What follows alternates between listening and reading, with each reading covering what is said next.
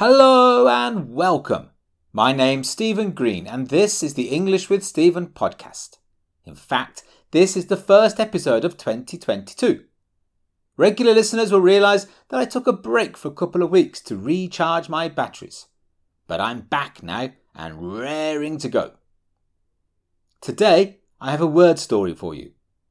In word story episodes, I try to take one word and look at its history, its different meanings, and how it can be used. Because we've just started a new year, and indeed a new month, I thought I would look at the word January. So, coming up after the break, we will discover what January means, why it's the first month of the year, and how it gave its name to one of the greatest cities in the world. Be right back. This is the English with Stephen podcast. All of the episodes in this podcast are designed to help you learn English as quickly and effectively as possible. The episodes are short so that you can focus all of your energies on them. They also come with a transcript to help you understand and learn new vocabulary. You can find the transcripts as well as links to my social media and all the previous podcast episodes at englishwithstephen.com.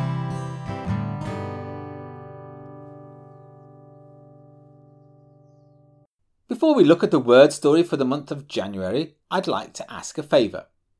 I'm trying to get as many people as possible to listen to this podcast to help them learn English. So I need your help. You can do this in one of three ways. First, you can subscribe to this podcast on a podcast app.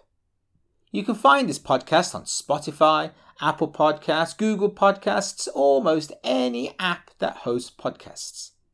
If you subscribe, you will always get the latest episode direct to your phone. Second, you can write a review and give me a rating. Now, I would really like 5-star ratings and positive reviews, but what is more important is your honesty. Tell me what you really think about the podcast. You can do this on any podcast app. Finally, please recommend the podcast to your friends. If you find it useful, tell someone. You can do this in person or on social media. This really helps to get the message out. Thank you in advance for helping to spread the word.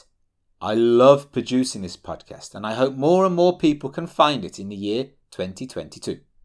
And now, on to January.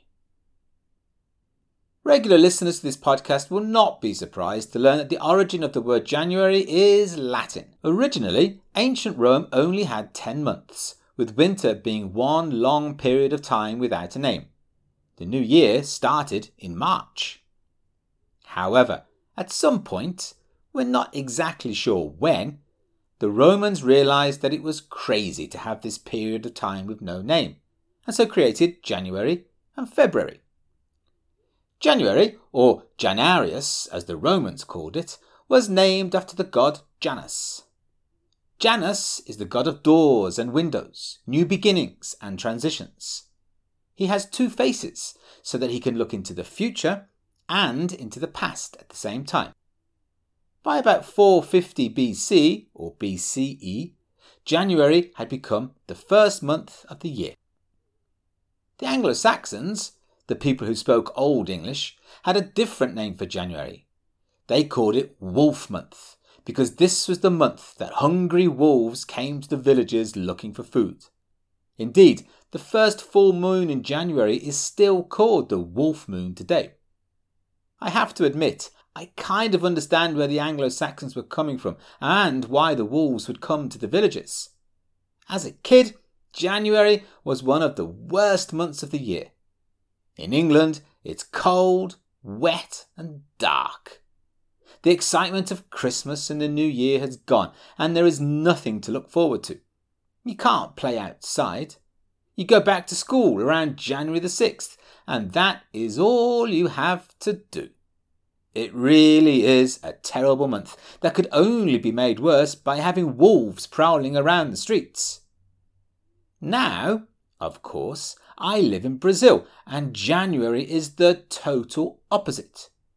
January is one of the hottest months of the year, normally. It is the summer and many people head to the beach for their holidays. However, as I look out of the window at the moment, it seems to have more in common with the UK as the skies are grey and it is really quite cold. This is a problem of the city I live in, Curitiba. It is famous for being the coldest major city in Brazil. Before I lived in Curitiba, I was in Rio de Janeiro for about 5 years. Now that is a hot city. During the month of January, the temperatures are regularly over 40 degrees. Why am I telling you this? Well, because an English translation of the name Rio de Janeiro would be the January River. The story behind this is that the explorer Amerigo Vespucci discovered the area on January 1st. He obviously wasn't very imaginative because he couldn't think of any better names, and so he called it the January River, or Rio de Janeiro. As well as not being very imaginative, he was also not so great with his geography either. The place that he thought was a river is not a river. In fact, it is a huge bay. How did this man manage to give his name to a whole continent if he couldn't even figure out the difference between a bay and a river? As well as giving his name to a month and thus to one of my favourite cities in the world, it is also possible that the city of Genoa in Italy is named after Janus. The theory here is that Genoa also has two faces, one that looks to the sea and one that looks to the mountains. However, this theory is disputed, with other people claiming the word Genoa originally meant knee. I know which one I prefer. There is also a moon around Saturn that is called Janus, but some people prefer to call it Saturn X. That's about all I have for you on the month of January. Do you have a favourite month, or indeed a month that you hate the most? Let me know on my site, englishwithstephen.com. I'd love to hear from you.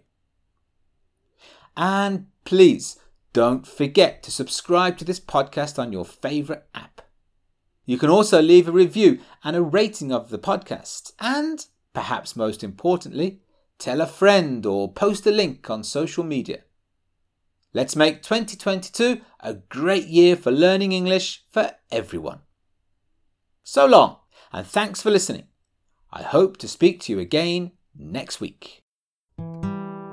English with Stephen is written, recorded and edited by me, Stephen Green. The music you hear at the beginning and end was written and recorded by my friend and former student, Bepi. English with Stephen is recorded in Curitiba, in the south of Brazil. Remember, you can find past episodes, transcripts, social media links and much, much more on my site, englishwithstephen.com. Thanks for listening and good luck with your studies.